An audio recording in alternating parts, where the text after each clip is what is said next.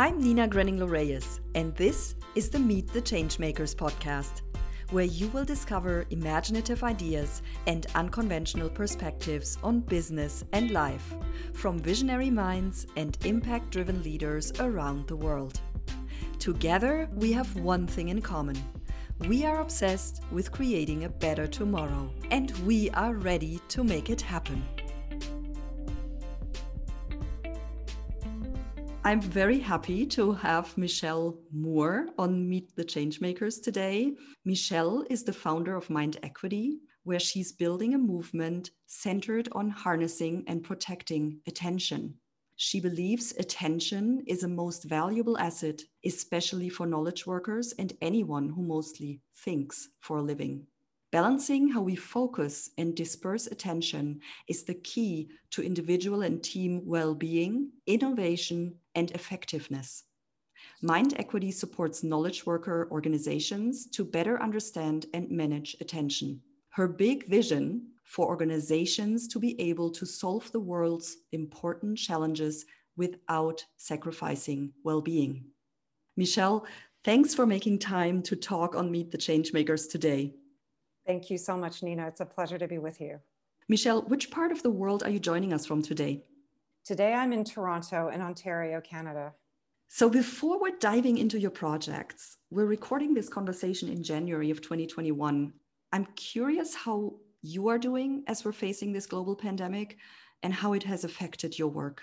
When I look at the suffering that's in the world, in comparison, am doing great. I have absolutely nothing to complain about. The way it's impacted my work is it's changed everything. You know, in January, I rolled off of a big engagement that lasted probably 1.5 years, and COVID started at the same time. So I really had a year of creativity and a year of creation, and also a year of distraction, of low productivity at times, a year of frustration, a year of learning to be friends in a new way with uncertainty. And you know, when you ask me also how am I doing, on the one hand, I'm really excited about 2021. And on the other hand, you know, we just went into lockdown like most of the world again. And sometimes I'm just so tired and so frustrated and just want to get on an airplane and go somewhere. And yeah, it's just these mixed roller coasters of emotions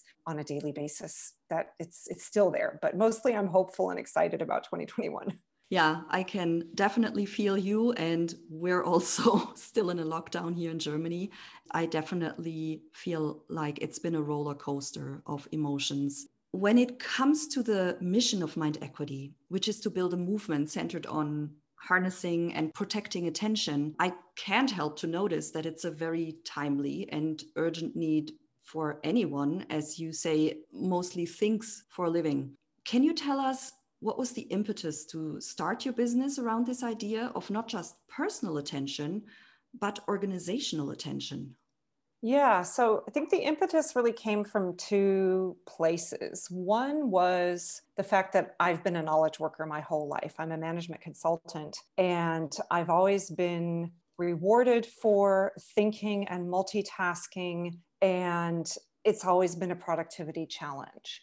The other thing that inspired me to start this movement was a prototype of a travel experience that I actually embarked upon with my daughter who lives in Armenia. And because I come from the mindfulness space, the yoga space, as well as the business space, I was intrigued by how can you create conditions for awe to arise, especially when you're traveling. So I got about 7 friends together to come on this prototype, which was to be a digital-free or a device-free 10-day vacation, experiencing Armenia from the inside out without cameras.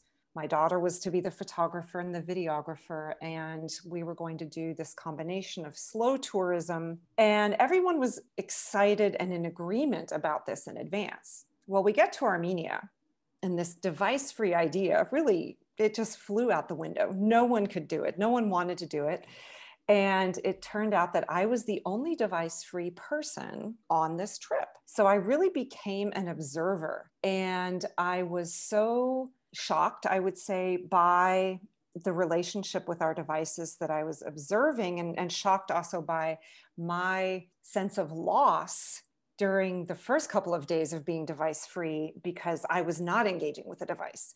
So I observed my fellow travel mates during this entire trip, and it inspired me to begin to observe the workplace that I was in upon return. So I was working in a technology company at the time. My major client was a tech company. So I began to observe behaviors there, and I began to do research, and I really just noticed the complexity of this problem of focusing, the complexity of humans and machines interacting with each other, of our relationship with the digital and the physical, all at the same time, and looking at my own self as a knowledge worker, as a management consultant, and how difficult it is for me, even today, even though I'm in this all day long, it's still such a challenge to manage mindset and behavior, and in particular, the culture that you're in. It's not just a tool situation. So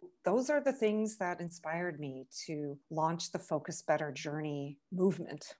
We could probably say that with the pandemic and a lot of us actually moving into the home office or moving into a space where we actually spend more time with technology and with our devices than ever before, would you say that our relationship with our devices has even become more challenging, more difficult because of the pandemic? Do you notice anything? This is probably just anecdotal. Would you say people have an even harder time to find that distraction-free space?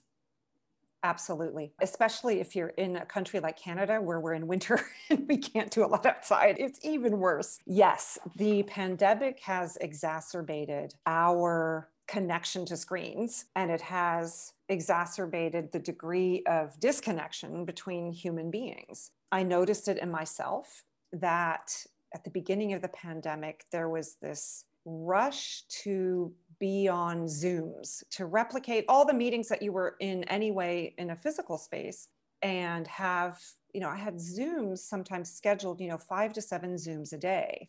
After about a month of that, I was so tired and so unproductive, so ineffective, and really felt like my sleep was getting compromised. And I began to really slowly limit the number of Zoom calls. And now I really limit it to 3 hours of Zoom per day, no more. I even try to do just 1 or 2. So I think that fear of, we're not able to go to the office or able to do a talk or go to a marketing conference or anything like that, that fear caused me, in any case, to join every virtual conference I could find, to just be everywhere and to be on every Zoom meeting that someone invited me to.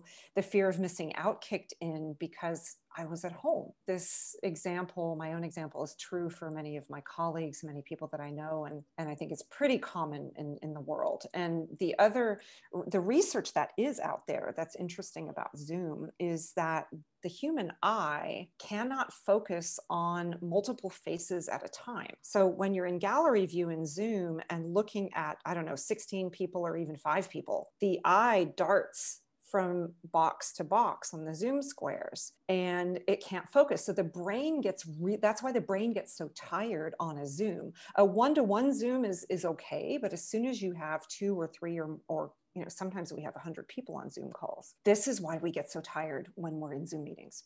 That is so fascinating. I did not know that. And now a lot of things make sense to me because I have been in the same boat. A lot of meetings have moved from real world meetings into Zoom, and it's the same for me. I sometimes spend 5 to 6 hours a day on Zoom meetings or in virtual calls. And now I will pay more attention to the difference between one-on-one calls and group calls. That definitely makes sense to me.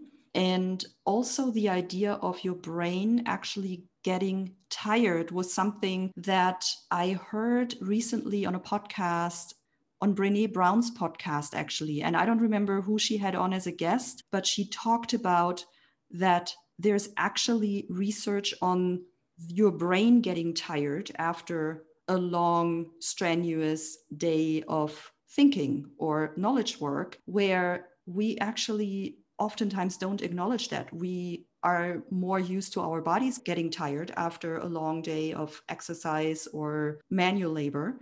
But this is also something that was an aha moment for me, that I can actually, or I have to actually acknowledge that, yes, my brain is getting tired and it absolutely has every right to get tired. I'm putting it under a lot of stress.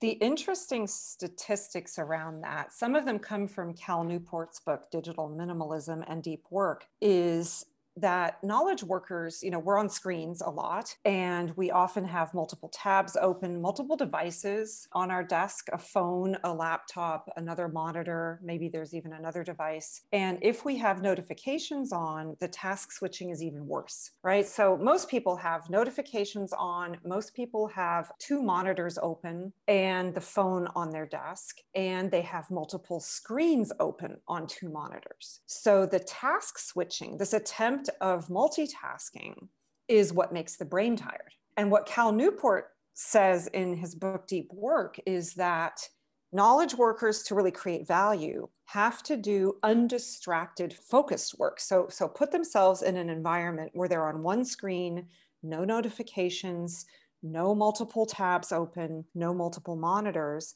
So doing focused, undistracted, deep work is actually only possible for a maximum of 4 hours a day.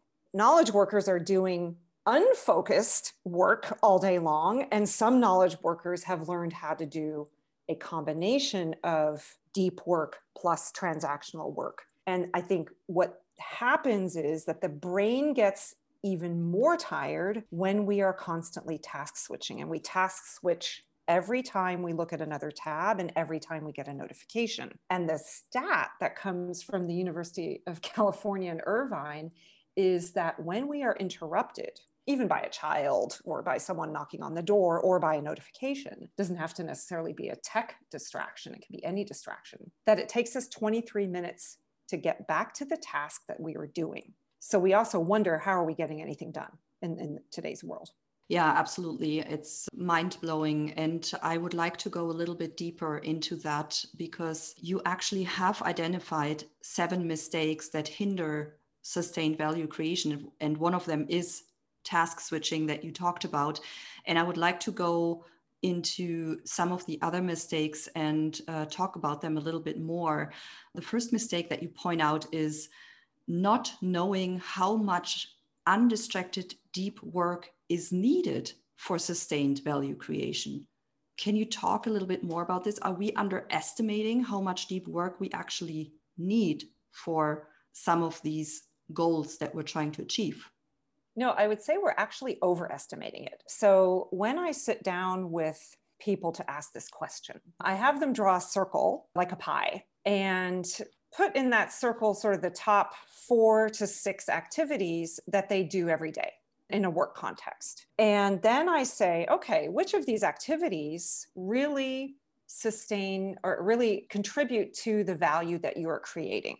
Actually, I should preface this by saying everybody has to understand what their own definition of value creation is, because it's going to be different for every person, for every job type, for every organization. So if that's not clear, this exercise is going to be difficult. But if you're clear on how you create value, then you begin to ask yourself the question, okay, which activities actually contribute to creating value? So the big one is, oh, well, I spend this much time on email versus this much time writing a research paper, for example. Email, people quickly notice, doesn't actually contribute directly to value creation, but writing the research paper does. And so people are overestimating that. They'll say, oh, I would love to do 8 hours of undistracted, focused work per day, because then I could just create value. Well, as I mentioned before, the brain can't handle that. And most people also aren't really noticing how they're spending their time. Many are not noticing that they're doing most of their deep work at night or on weekends, because their organizational culture is really forcing them, intentionally or unintentionally, to be in a distracted environment all day long, jumping from meeting to meeting or from Slack channel to Slack channel. I think most people don't actually know the answer to this question or overestimate it. I think it's incredibly difficult for us to, like you said, to estimate and also to first and foremost become aware of where do we spend the most of our time in any given workday, and then which of the tasks that we're spending time on every day are actually the tasks that do contribute to value creation, and which of these tasks are just transactional.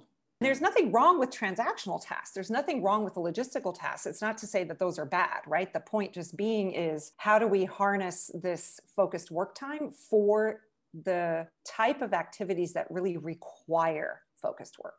What I personally find very challenging is, yes, I'm familiar with the tasks switching, and I also sometimes even write emails while I'm on a Zoom call or in a Zoom meeting, I have to admit.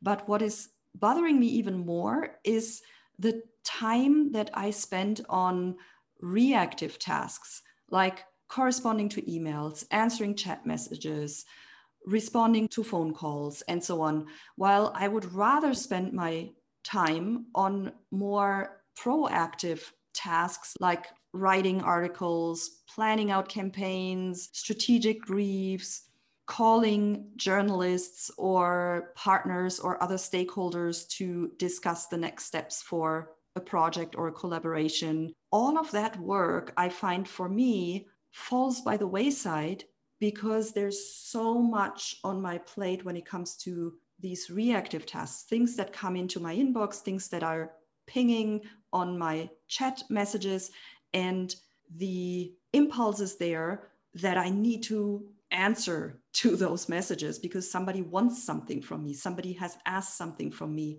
Can you speak a little bit more about that? I'm sure I'm not the only one who is struggling with this, and what you usually do when you work with clients on how to address this challenge.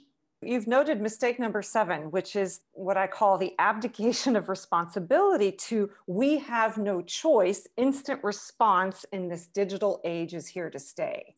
And that's just a belief. And, you asked me in the opening question, why did I choose to work with organizations rather than with individuals? It's really because of this point, because we are so impacted by the collective, by our collective team and by our collective organization, that what you're experiencing, which many people are experiencing, this I have to respond to emails or other things that people want from me, is really about the organizational culture and the culture of the leader that is your boss or managing your team, or you yourself if you're managing a team. So if as a leader, or if the organizational culture itself has this collective mindset of we have no choice, we must instantly respond to everybody. The starting point kind of is there to ask the organization or the leader the question, okay, how much do you value attention? Is attention important in this team, in this organization? And of course, if it's a knowledge worker-based organization, pretty quickly they will realize, yes, of course, attention is valuable. We certainly know from the rise of the attention economy how much Facebook values our attention. Well, as leaders and as organizations, are we valuing our attention as much as Facebook actually does, right? That is one question. So we start with this question about, okay, if you value attention, then let's dive deep onto when is instant response really, really necessary? Well, I would argue it's necessary in any life-threatening emergency for sure. It's necessary in however you define what an emergency is in your work. You have to be reactive to those emergencies, especially if they're life-threatening. But in most of our lives, in knowledge worker lives, we're not in the operating room or in a hospital.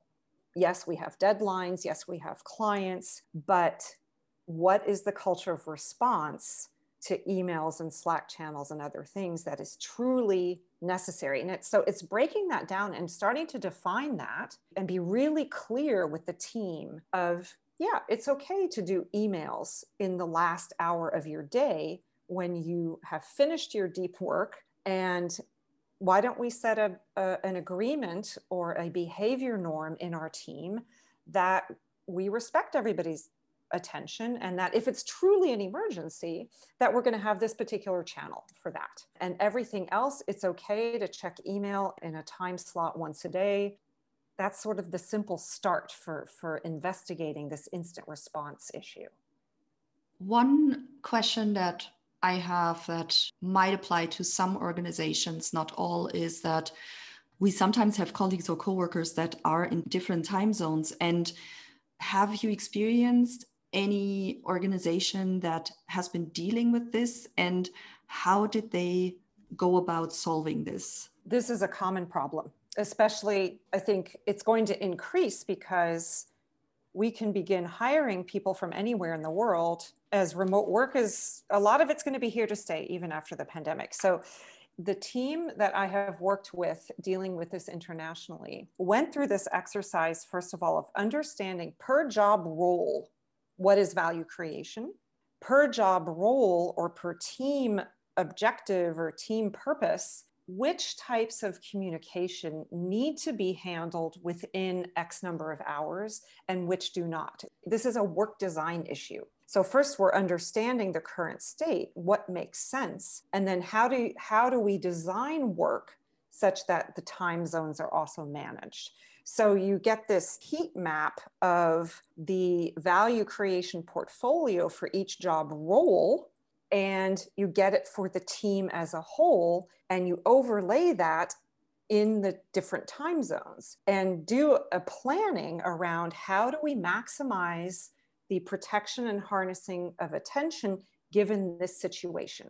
And where do we need to compromise? And the point being is there's this open discussion and this transparency about roles and value and time zones and what is instant and what isn't. It's a complex work design challenge. The thing that's difficult is sometimes getting the leader or the authority on board that is able to hold space and transparency for that kind of dialogue to happen, such that a culture of protecting and harnessing attention can actually arise. Because you as an individual in such teams often do not have the control. You just have to succumb to what the behavior and the unwritten agreements are. And that's why this is such an organizational issue.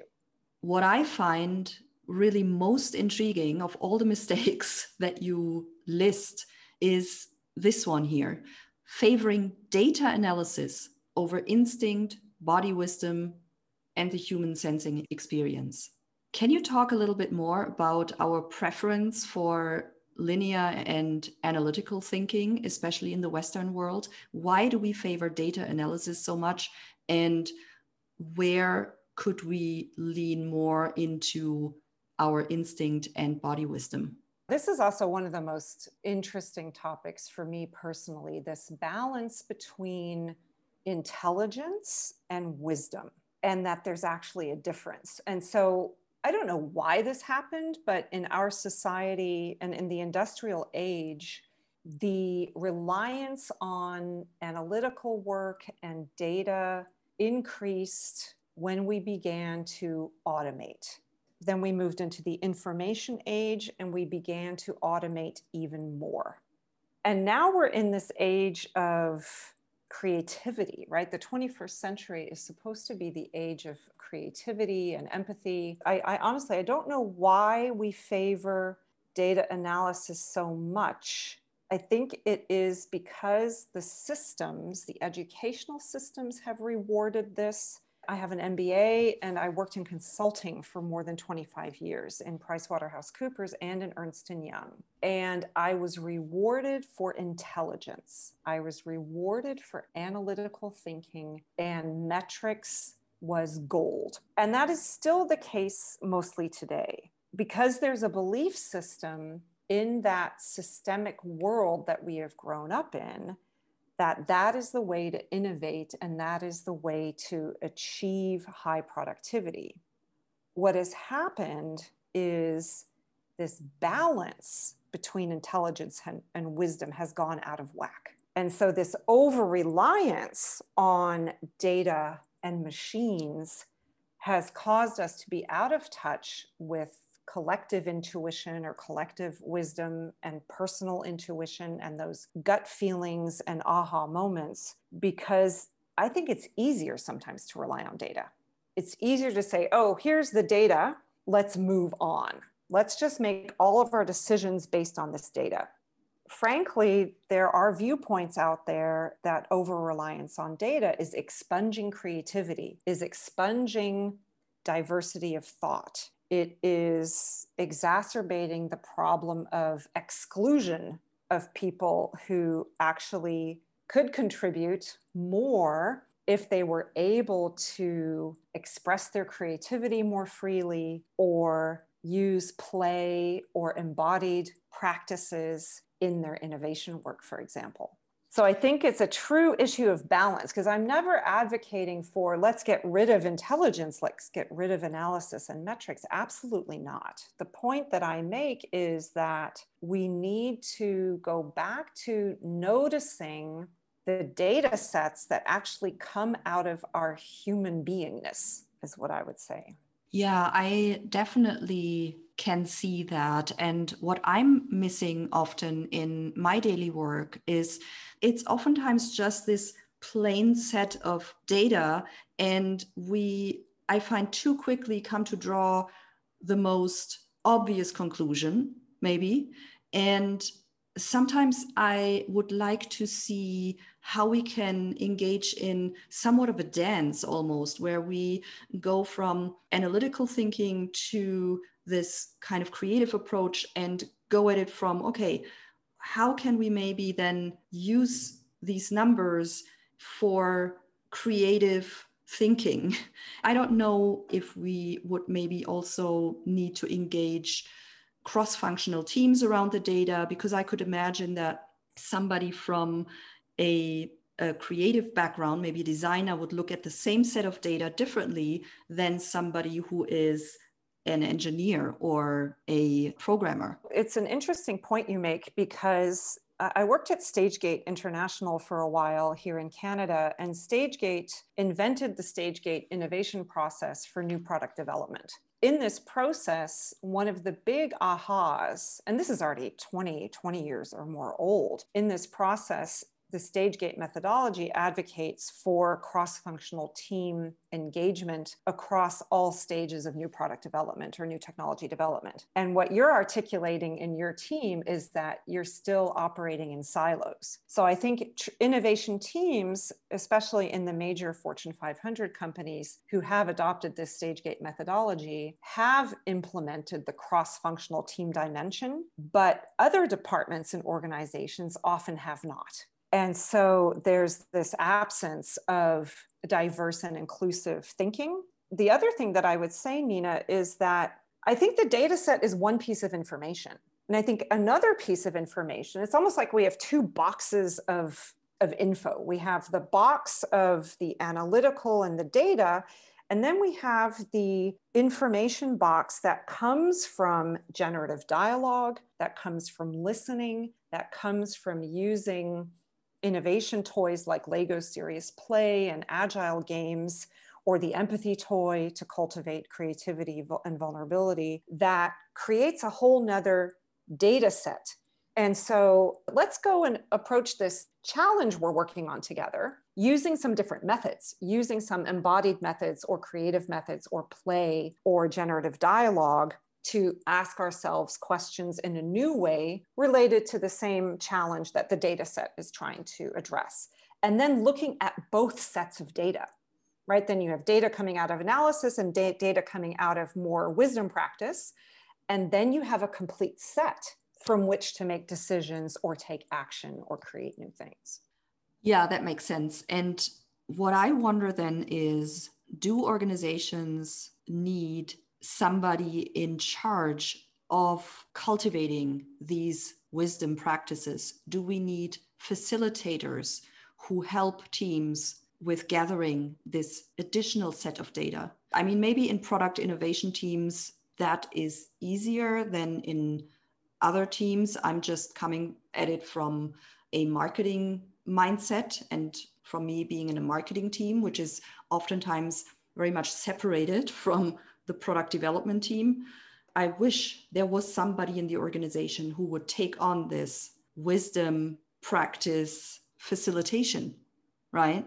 Yeah, my view on that is a new silo doesn't need to be created. So either somebody like the head of innovation or the CEO or someone who has the ability to inspire cross-functional teams, someone at that level in the organization who has that authority and that ability to inspire is the person ideally who proposes to just add another tool set into the toolbox for solving challenges and for value creation into cross-functional teams. That is the ideal state. But often you have someone in a department who becomes interested, let's say in agile games or the empathy toy, and will propose it through a channel like HR and say, especially with the empathy toy, you see this happening because empathy is viewed as a social skill, which it is, and as something that is HR's problem. And sometimes you have the champion being HR of, okay, let's train our leaders in empathy, vulnerability, and bring in the empathy toy to do this.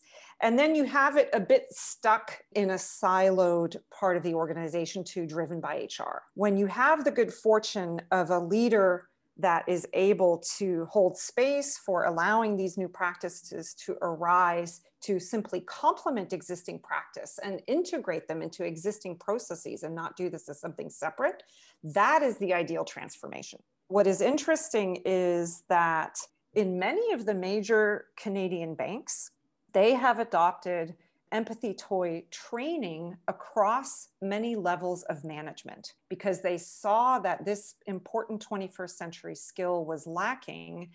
And they have actually done this cross-functionally and at different levels of the organization. So that is one example of where it is happening. The other example of where it's happening is in Scotland. The Scottish Civil Service is and has used now for several years some of these wisdom practices from the Presencing Institute at MIT to transform their civil service to be more client-centric. For those who don't know what the empathy toy is, can you quickly describe what it is and how it would help organizations?